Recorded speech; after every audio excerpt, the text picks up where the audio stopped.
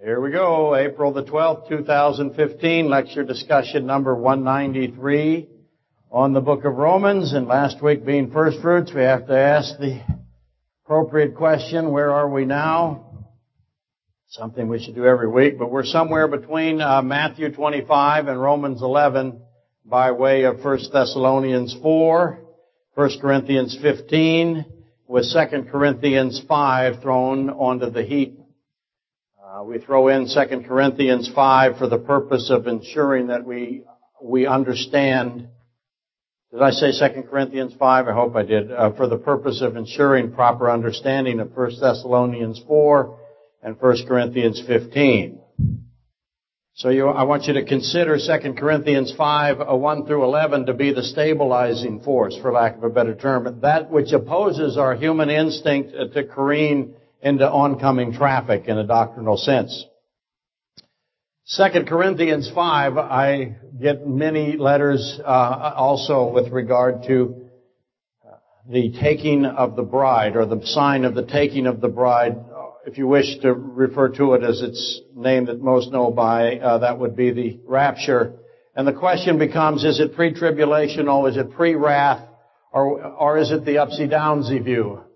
The upsy-downsy view says that the rapture is at the end of the tribulation. So Christ comes, He raises everybody up, and then He sends them back down, which is why it's called the upsy-downsy view, or post-tribulation.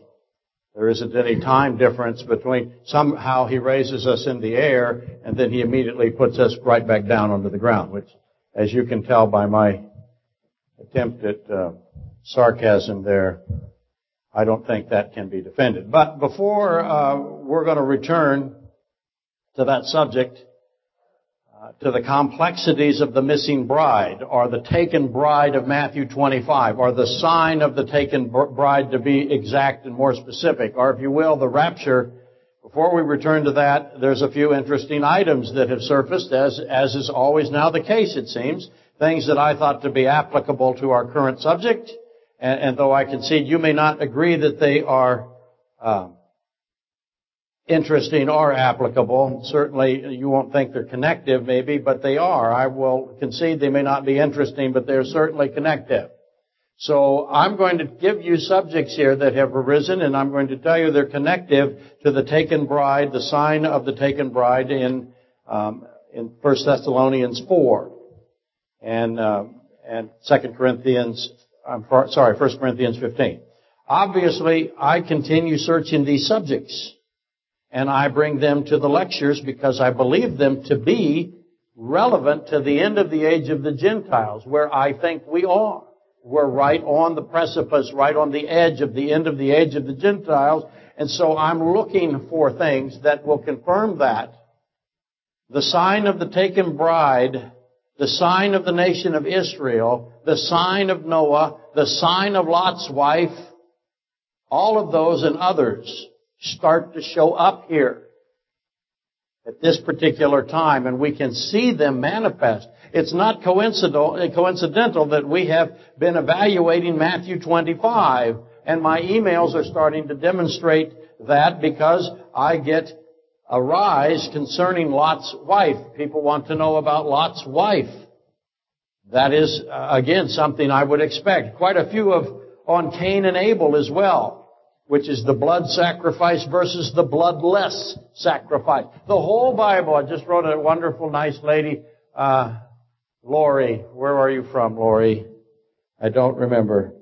But I just wrote she wrote a letter to me, and I wrote her back, talking about Cain and Abel. Well, I expect Cain and Abel to be around now at the end of the age of the Gentiles, as we are beginning to watch for the signs of the taking of the bride, because of this bloodless sacrifice versus the blood sacrifice, Christ versus Christless.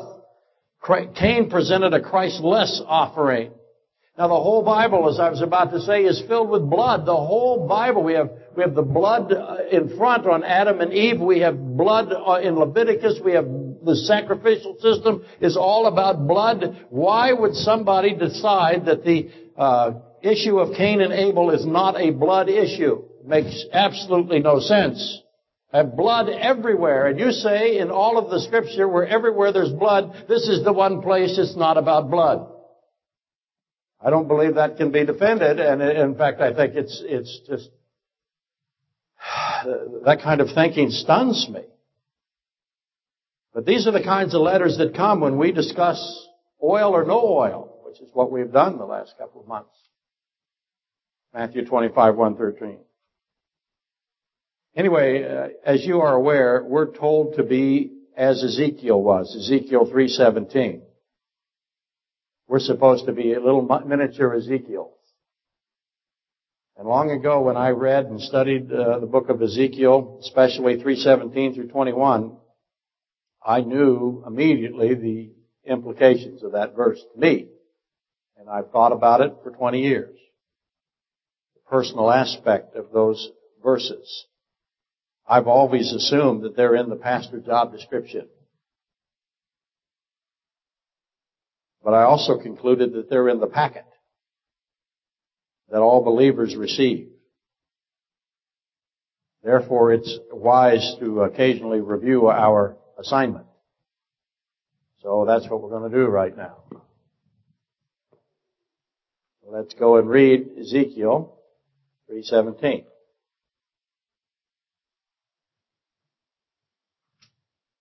When you sign up, he gives you a new employee introduction. What do they call that? What word am I really trying to get? When you're the new employee, you have to go through a process. I can't remember the name of it. So somebody will have to tell me later. Now it came to pass at the end of 7 days orientation, new employee orientation. There we go. Now it came to pass at the end of 7 days that the word of the Lord came to me saying, Son of man, Ezekiel is called Son of Man a lot, by the way, and that is a title normally applied to Christ. So understand why Ezekiel and Christ share that title, even though man is not capitalized for Ezekiel. Son of man, I have made you a watchman for the house of Israel. Therefore hear a word from my mouth and give them warning from me. When I say to the wicked, you shall surely die. God says to the wicked, you shall surely die. And you give him no warning, nor speak to warn the wicked from his wicked way to save his life. Notice God says to the wicked, you will surely die, and simultaneously he's trying to do what? He intends to save the life of the wicked. Do we think like that? Oh, there's somebody wicked.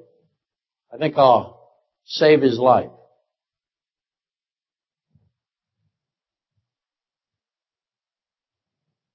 That's how God thinks. When I say to the wicked, you shall surely die, and you, he's talking to Ezekiel, give him no warning, nor speak to warn the wicked from his wicked ways to save his life, that same wicked man shall die in his iniquity, but his blood I will require at your hand. Welcome to employee orientation. This is the rules. Yet if you warn the wicked, and he does not turn from his wickedness, nor from his wicked way, he shall die in his iniquity, but you have delivered your soul. Again, when a righteous man turns from his righteousness and commits iniquity, and I lay a stumbling block before him, he shall die, because you did not give him warning. He shall die in his sin, and his righteousness which he has done shall not be remembered, but his blood I will require at your hand. Nevertheless, if you warn the righteous man that the righteous should not sin, and he does not sin, he shall surely live, because he took warning, and also you will have delivered your soul. Then the hand of the Lord was upon me there, and he said to me, arise, go out into the plain, and there I shall talk with you. So, what did he tell Ezekiel? What is he telling us to do? What's our assignment? What's our orders? We are told to be those who watch. We watch for things, and we warn. That's our job. So take count of what it is that we're supposed to be watching, and to whom we are all supposed to issue warnings to. If your plan is to watch Drunken Stupor, or what's the new movie? Fast and Furiously Stupid 7 or whatever it is, if that's what you're doing, you think that's what we're supposed to watch. Those kinds of movies are book face or twit face or 2.5 utter idiots. Insert your own foolish example. Then I submit you're not watching. You're not watching what you're supposed to be watching. You're distracted. And then that means you can't warn anybody. You have no understanding of what's going on, and if somebody comes in front of you that needs a warning, you're useless to them.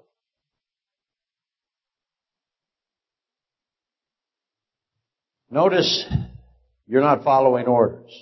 By the way, why not? Why wouldn't you want to follow orders? What stops you from following your orders? Notice that those who warn have delivered their soul. Now this gets back to Bill's mucus, maggots, and dingleberry analogy. Next week we'll try to put that in for the internet. What does it mean, having delivered their souls? Does it mean that our salvation is dependent on how many warnings we issue? If you thought that when I read that, then what's happened to you? Mucus, maggots, and dingleberries. You're in the blackberry briars. It's not what it means. The short answer is no. It does not mean that our salvation is dependent on how many warnings we issue. It does not mean that. Never disregard the whole of Scripture just because a single verse has confused you or us or confused a bevy of commentators. How are we saved? We are saved by Christ's blood and only Christ's blood. That's how we're saved. And people who know that, those who have got that truth embedded in them, those people are grateful for their undeserved, unearned, merciful gift of eternal life. Those kinds of people watch. I had somebody come up to me a long time ago. He said, I didn't even know, probably 20 years ago now, I can still see his face. He probably doesn't look like that now. He came up to me, he said, before I was saved, I didn't even pay attention to Israel. Now all I do is pay attention to Israel. What's happened to me? I said, well, you're on your job now. You're watching. And you warn others. You're starting to look around so that you know how to warn people. What's that mean? That means you're no longer self-focused. There's the self-focus test, isn't there? Listen, God says to us, love others as yourself. What's He implying? We really love ourselves. But on the self-focus test, give yourself a grade. If 1 is watching and looking out for others and warning others, in other words, not self-focused, and 10 is entirely self-focused, surrounded by mirrors, grade yourself. Someone has warned all of us. We are likewise to be grateful and warned. Which causes the question, does it not? Who would receive the warning? Who would accept the blood of Christ and then tell no one? Who would do that? Who would accept salvation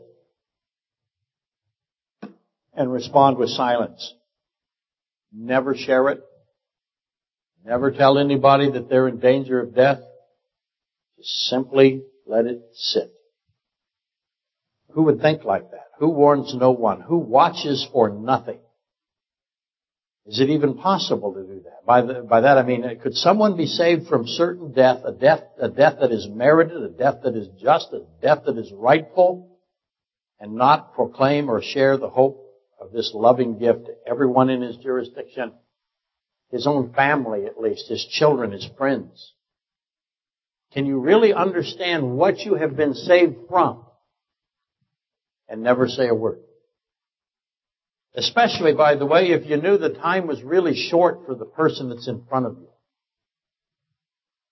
Whether they be on their deathbed or whether they be alive at the time of the end of the Gentile. Who could receive a pardon and then not warn and not watch? Who thinks like that? Feel free to contemplate or zone out while I move along here. As you know, to add to that part, it has something to do with the sign of the taking of the bride, or the rapture if you prefer. As you know, most of you wish you didn't know, but I'm captivated, I'm preoccupied by Albert Einstein's rejection of quantum mechanics theories. Specifically, his rejection of entanglement and superposition. And I'm obsessed because I believe Einstein to be fallible, as you know. And the evidence has since demonstrated that indeed Einstein was incorrect with respect to both entanglement theory and superposition theory, as well as being famously defeated by Niels Bohr with regard to Heisenberg's uncertainty principle. I know, I got this, by the way. The cries resonate from the internet and from this room. Please make him stop. I got that. I really do. But I can't stop. Why not? Because I know this is one of the great warnings and watchings of our lifetime. We get to see stuff that no one else even could consider. And it is information that is really compelling. And it is biblical information. It's also, in my case, probably a mental disorder. There's nothing I can do about it. I really am drawn to it. Anyway, the Australians at Griffith University and the Japanese at the University of Tokyo, just a couple of weeks ago, just a few weeks ago, I wanted to do this last week during First Fruits, but I thought there might be a visitor, so I didn't. But just a couple of weeks ago, those universities, those research groups, the Australians and the Japanese, verified the observer effect with respect to entanglement. And this is very significant because this experiment, the entanglement phenomenon, implies that the speed of light is not inviolable. Einstein was convinced that the speed of light was an absolute limit. And we are now discovering that Einstein was wrong. Now, if the speed of light is not absolute, what does that mean? Then Einstein's theory of relativity as a model of the structure of the universe and the structure of particles as a model is in disarray at the least. We're going to have adjustments, addendums. And by the way, the science governing the theory of black holes is confronting black holes that are larger than the theoretical science of black holes thought possible. Science is in turmoil. Quantum physics, that's why I love it so much. Perhaps black holes are not black holes. Won't that be fun? For me, it will be fantastic. Every day I will cling to my little pieces of paper. And I'm not surprised that black holes may not be black holes. I am not surprised that the speed of light is not inviolated. But I'm just digressing there a little bit. The Australian Tokyo experiments have verified that when a single proton, what they're doing is they're firing protons at beam-splitting mirrors. We've covered that in interferometry here in the past. If you don't understand it, just don't worry about it. Just listen to the bottom line. But the Australians specifically have verified that when a proton takes a definite position, what's called in quantum physics or quantum mechanics wave function collapse. And that's the technical explanation or technical term for it. What it does is it leaves its superposition state. Superposition state means what? Do you remember? It means that a proton can occupy two places at the same time. It's called superposition. So it can be in two spots at once. Makes no sense, I know. But it leaves its superposition state after it's observed and measured. And it does so instantly. which is how fast. That's a lot faster than the speed of light. Instantly faster. Here we go. Duh. Big duh. Instantly is faster than the speed of light. And the Australians have confirmed that this occurs, as did the Japanese, which makes me then ask the most obvious of the obvious questions. I said that for Sharon from Texas, because she apparently has never heard me say that. Doesn't think it belongs on a t-shirt. But how many times have I said that? Sharon, let the record show thousands of times. I'm just kidding. But the most obvious question then is if superposition or the collapse from a wave, excuse me, I have to take a drink here. If wave function collapse occurs instantly, faster than light, then the obvious question is, what else is instantaneous? Because that can't be the only instantaneous thing, if you will. That means there's something else faster than the speed of light, and there might be some things else faster, and I want to know what they are. And as you know, I've long been an advocate and a devotee of Isaac Newton. It stuns me what Isaac Newton was able to think of, essentially by himself. And Isaac Newton posited that something else was instantaneous. He said that all gravitational phenomenon was instantaneous. And the implications of Newton's concepts have always been profound, much to the dismay of the atheistic physicalists. The consequences to the atheist, or to the atheism, if gravity is indeed an instantaneous force, is outright devastating. If gravity does not work the way Einstein thinks it works, which means almost all of science, then we have devastation in physics until they figure out how gravity does work. Which is why I'm always delighted to see these kinds of quantum investigations. And this is going to be a very interesting summer. Again, the waters of physics are roiling. There's almost an awakening going on in the physics world. My favorite questions are being considered. Yay for me. I'm just so thrilled. Give you a couple ideas of some of my favorite questions. What is the origin of force? How does force happen? Or if you will, how did a force, any force, come into existence?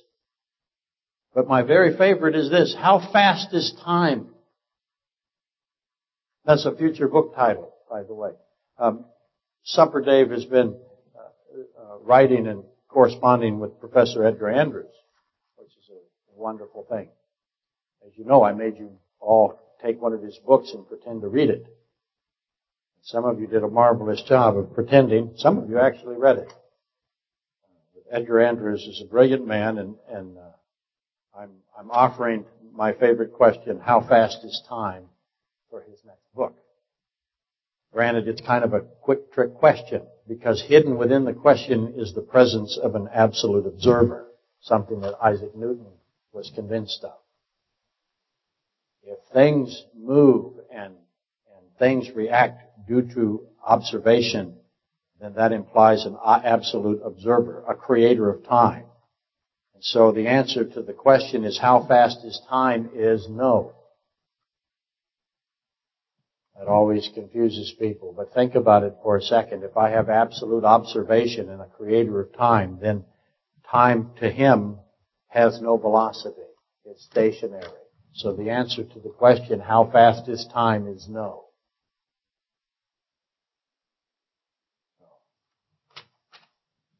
I imagine the book will sell at least 3 copies. I have to think if I know 3 people that would buy my book. Okay, I've also been watching the accompaniment to these things, which is the philosophical scientists. They debate artificial intelligence. That's a big thing now, right? eventually their discussions collect into the possibility that the physical reality actually is non-existent. And this non-existent physical reality is somehow contained within a matrix established by an artificial intelligence. That's what they're saying. That may make no sense to you at all. It's okay. There's a movie about it. So in other words, they're willing to believe that a computer has created some kind of artificial intelligence has created the entire physical reality, which is really non-existent. And they readily accept that as possible, though it is absurd. It is Hollywood-contrived bilge. But you see it treated almost as if it's reasonable in these discussions, as if the people who are proposing the movie theory of existence have some kind of credibility. But that's my point. The philosophical scientists will debate this artificial intelligence concept instead of the obvious. How about instead a living spiritual intelligence created the physical and spiritual reality and governs all of it? How about that? Instead of this false existent narrative. How about a true existence instead? And you should know why. Why won't they accept a true existence? Why do they want a false existence, a non-existence? Because you see, the true existence is attached to something that they don't want. What is that? Accountability. Absolutely. They don't want accountability. The false existence is devoid of goodness and morality, so there is no accountability in it. And they want that. They seek no morality. The atheist clings to his hope that he will not be judged for his sin, no matter how logically ridiculous that is. And add to that the turbulence inside the quantum physics community, the approaching anarchy, if you will, I can't even say the word, anarchical, there we go, condition of the Middle East. See, we have, what do we call what we're doing as the State Department of the United States? We have this supposed, I say we because I don't know what else to say. We have this supposed nuclear diplomacy of the United States. And that supposed nuclear diplomacy has started the clock. If you want to watch for something, if anything will make you put down your phone, this is it. The clock has started in the Middle East, and it's our diplomacy that has done it. Our supposed diplomacy. The countdown to total war is occurring as I'm speaking. Right now in the Middle East, nations are planning things. Right now. We could go home and find out something has happened while we were sitting here. Inexplicably, we can now confirm that the United States has allowed, to the delight of the Ayatollah and his mullahs in Iran, they have allowed Persia to maintain and operate its thousands of centrifuges. Its uranium enrichment is now at full-scale operation. And it's in a fortified facility, and it's deeply buried where they don't believe we can get to them. By the way, at the end of the age, men hide in these caves, they're called in the Bible, convinced that God can't get them either. Not ever even considering that God can dissolve the cave, plus them. I mean, it's astonishing the ill thinking that is in these kinds of people. But this uranium enrichment is at full scale. And Iran has proxies. It's got two of them that you know. Of course, Syria is a proxy, but Hezbollah in Lebanon is a proxy. And Iran has equipped Hezbollah to the north of Israel hundreds of thousands now for precision-guided missiles. At minimum 100,000. It's probably double that. So Hezbollah is preparing all-out war today. And Hamas, to the south of Israel, in Gaza, they're soon going to be similarly equipped. They're going to have 100,000. Because we have stopped the sanctions, haven't we?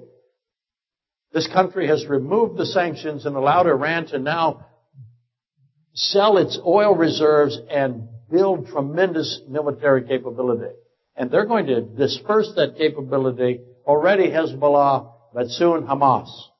And therefore, Israel and Jordan and Egypt and Saudi Arabia and Pakistan are watching this today, tonight. And they know they got to move. And they got to move fast. And if they don't, they're going to face an invading force backed by a nuclear Iran. And with the withdrawal of the United States as a deterrence, because our country has, with this administrative, I don't know what to call it, organization doesn't work, administrative thought, there we go. It's in this current State Department. The United States has withdrawn its deterrence.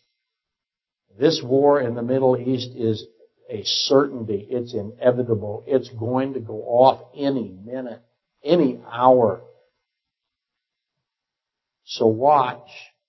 Don't be one that is caught by surprise when this happens. Because what are you going to do when it happens? You're going to drop everything. Your self-focus goes away. And you start warning other people. Anybody. I don't care if it's a grocery store, pizza delivery, whoever comes by you, you need to say, I'm at the gas station and I'm talking to a young man that I go see all the time because I go to the gas station all the time and buy what? That's right. Diet Coke. The largest Diet Coke I can carry. Until they're illegal. No, they're only illegal in the state of New York, which is now, I don't even know if we can call it a state anymore. At least a city. So at least get rid of the word new. Anyway, where am I? I talked to that young man. I said, have you been watching the advancement of total war in the Middle East? And he said, yeah, I've been watching. I said, good. Keep watching. He said, why? I said, it's one of the great prophetic warnings in all of the Bible. When you see the Confederacy of the North advance on Israel, then that is one of the great prophecies of Scripture yet unfulfilled. That means every word in the Bible is true. Now, it's already true. But he looked at me and he said, I've never heard of this. I said, well, today you have. I'll see you later. Because I read my job description, right? We're entering a state, a condition where it is going to be so obvious the world has changed. It's changing right now. Every country being threatened by Iran is, like I said, contemplating and strategically planning where and when to attack Iran. Right now, they're doing it. Remember Chronister's law. Things must get worse before they get worse. So 3 things are going to happen very, very soon, and I want you to know it. Israel is going to attack Hezbollah. Hezbollah has over 100,000 missiles. Israel knows it, and they're going to attack. It will be a ground invasion in my understanding, the way I see it, conceive it. And it'll be everything they've got. They have to. They must negate that missile capability that's sitting north of them. And they've got to do it before Iran gets an enriched uranium bomb, a nuclear weapon. And so that's what they're going to do. And then someone must destroy Iran's naval force. Somebody's got to do it. So we're going to see an attack on the naval fleet of the Iranians to keep the Iranians from controlling the Arabian Sea. So that's going to happen. That's number 2. Number 3, a joint military force must cripple and verify that it has permanently degraded the Iranian nuclear installations. That's going to require infantry and armor, as well as air force. And airspace, you're going to see the Israeli planes flying through Jordanian airspace. I believe Pakistan will be involved. I could be wrong, but I doubt it. And I'm going to go on record saying that all of those three things are necessary because the Ezekiel 38 Confederacy does not feature the Persians. They don't seem to be there very strongly. They're there, but they're definitely not and you can argue that they're a proxy for Russia, and I wouldn't disagree. But I also read Ezekiel 38, and I know that the Iran or Persia survives. They survive. Right now there's a tremendous revival. There's a Christian movement in Iran, in Persia. And Persia goes into the millennium, as a converted nation. So there's much to watch. And along with that, the Financial Times just had an article. See that piano over there? It's a Kurzweil. The man that invented that system is a brilliant computer scientist. His name is Ray Kurzweil. He wants to do one thing. He's preoccupied with one thing. There's a bunch of these guys, very, very wealthy people, who now have turned all of their money and their attention and their intellects towards defeating death. They want to live forever in a state of sinfulness. That's what they're doing. That's what they're thinking. Or what we Bible students refer to as the Luke 17:26 prophecy, or Matthew 24:38. As it was in the days of Noah, so it will also be in the days of the Son of Man. The Olivet Discourse, right? As it was in the days of Noah, it's going to be at the end of the age of the Gentiles. And so these three things are put together. I don't have time to put them on the board. The days of Lot, the days of Noah, and remember Lot's wife. I got those out of order. So he says, you have three things. You have to watch for the days of Noah, you have to watch for the days of Lot, and you have to remember Lot's wife. Luke 17:26. Those three are interlocked. The one characteristic of them all is this suddenness in these three. Great sin is in Sodom. So much wickedness that God intervened. The wickedness in Sodom was ridiculous. And I'm going to tell you that it was all centered on the defeating of death, physical death. The wickedness in the days of Noah, the outcry. When God says the outcry is great, the outcry is unbelievable, unimaginably great. So he said, pay attention, look to see what happened at Noah.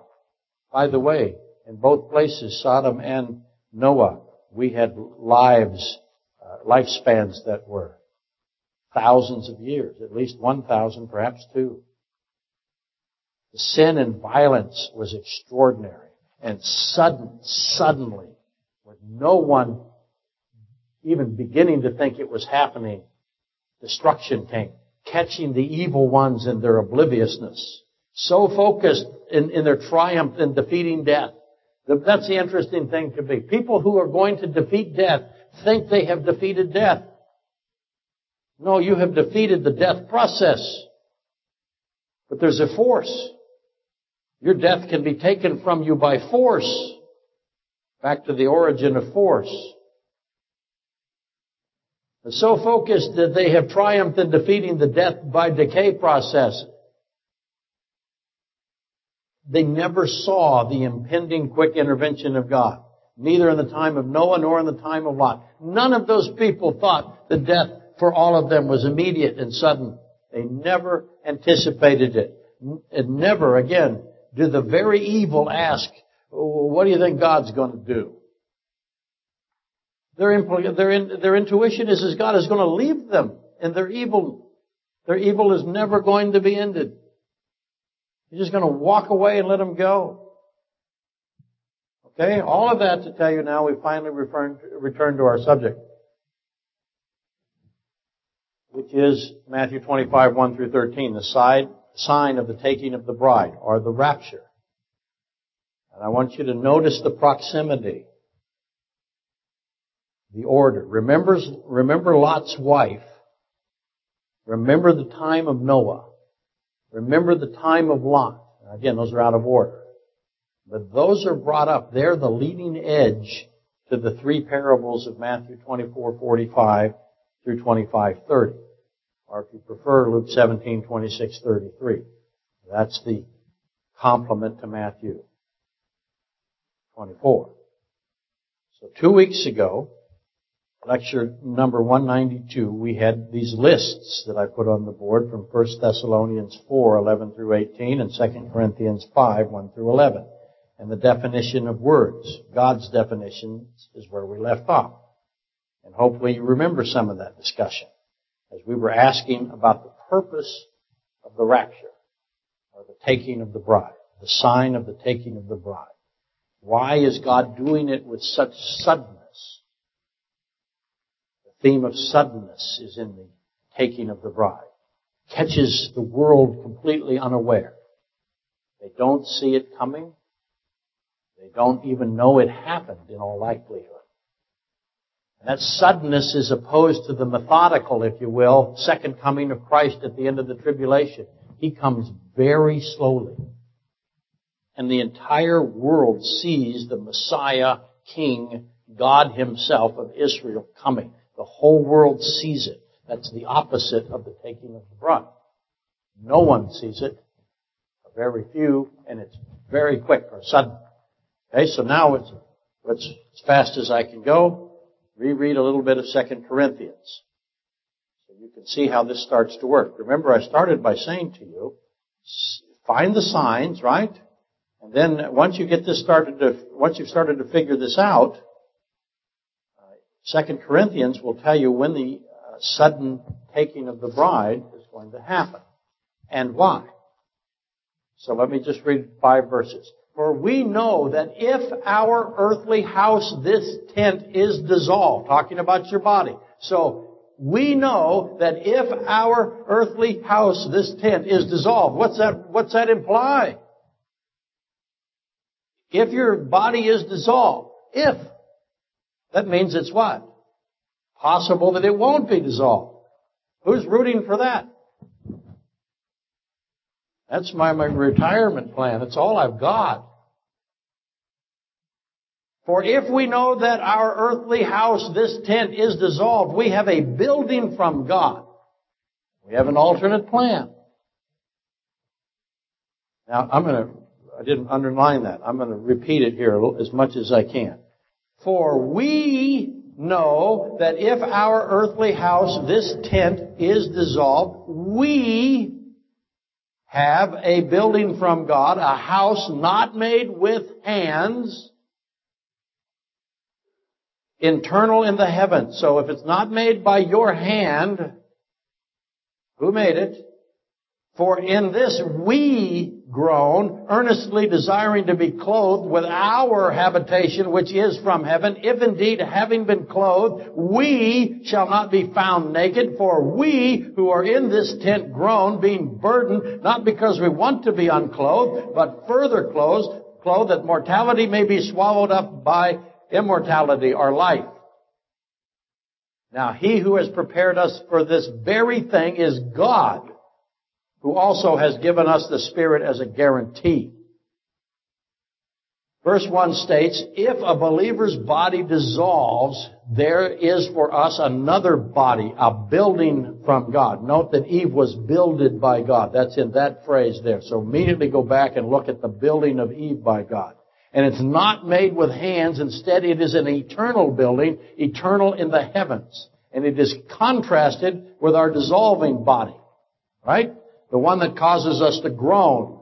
You may not be groaning yet, but you're going to groan. Go ask somebody that's over 60 if we groan. We groan every minute.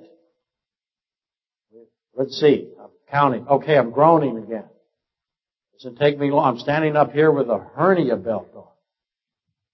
We're groaning.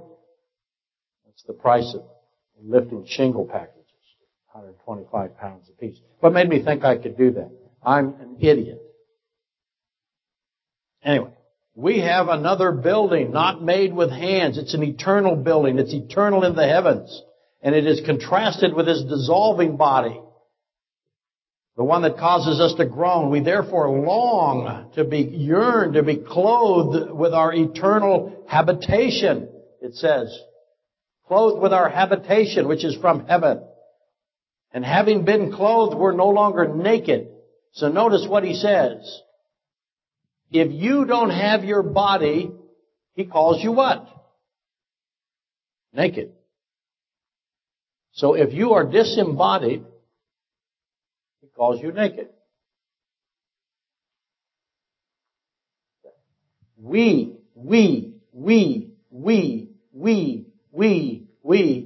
us, our. Not referring to your body ever. Are you in your body? In fact, it's doing the opposite. When you're dissolved, your body dissolved, you still are functional. He makes it clear. He says it so many times I can't even count it. His pronoun. He could have said I. I have a building from God that when it dissolves, I have a building from God. And I groan in this body. And I will not be found naked once I get my other body. Right now I'm naked. When I'm dead, I'm naked.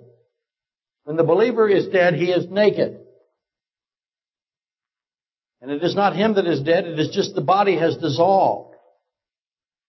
So notice we there, we, us, you, me, are not the building. The building is made with hands and causes us to groan, meaning that it is a sin-filled device now in the sewage of this cursed world. But we, I, you, us, there's a new building, a new piece of clothing for us. And we get that. And that new piece of clothing has life, immortality to it. So the new building, the new habitation, the new clothing doesn't die, doesn't dissolve anymore. As opposed to the one that we have now that's dissolving. Mine is dissolving in front of your eyes. Just close your eyes. Look at me now. Close your eyes. Wait 15 seconds. Look at me again. I'll be dissolving. It's noticeable. Note that God describes us as naked if we don't have a building, if we don't have clothing. Understand that. That helps you recognize the purpose of the rapture and the timing of the rapture. Clothing or a building, to repeat, is not us. It is merely that which is used to manifest ourselves, our mind, if you will. It aids in our communicative abilities and our physical service, both of which are utilized by God. I sometimes describe our bodies as a machine. I think it's fine. I think that's a perfect analogy. My favorite analogy, most people think it's an aircraft because I use planes a lot, but my favorite is a tank. And I do that because we're often referred to as Christian soldiers, military adjectives in Scripture. We march and we have an order and we have orders and we have commands that we are given from a higher officer, if you will, from the higher officer, our Creator. And the tank that I'm in right now, I'm a tank driver. And the tank that I'm in, it's rusting, it's out of fuel almost, its treads are missing, it's stuck in the mud, got holes everywhere in it, it's smoking. But God does not want me to be without a tank. He wants me to have a tank. Or a plane to fly. Or my favorite, a flying tank. That's what I'm hoping for. If your plane gets blown out of the sky, or if your tank gets torn to pieces, he calls that nakedness. He intends for us to have a body that can't dissolve, a tank that never runs out of fuel and never rusts and never fails you. That's his intention. An immortal body combined with our already living soul, which by definition, living means immortality. That's his plan. That's his guarantee. That's his promise. That's why he is taking the bride. He's making this happen. Why does he do it in the order he does it? Why doesn't he take all of us? What I mean by all of us is Israel. He doesn't. He has an order to his resurrections, to his getting rid of the clothing that is dissolving, the body that is dissolving, and the machine that is failing. And he is giving us an immortal body. And this happens to be, and I'll say this, pre-tribulational. This happens to be for pre-tribulational church believers And it happens sudden, and it is hidden, and it is a sign of the taking of the bride. Now, will my new heaven-made flying tank have the same serial number as my rusted out, burning down, stuck in the mud, bullet-ridden tank that I have now? Will it have? In other words, again, will it have elements? Will the serial number be the same as this dissolving one that currently is causing me to groan? Is that how he's going to do it? And you answer? Some of you say no. Some of you say yes. This is the fun part of church. Next week, I will put everyone who says no over here, everyone who says yes over here. Now, it'll really be great if I can separate married couples.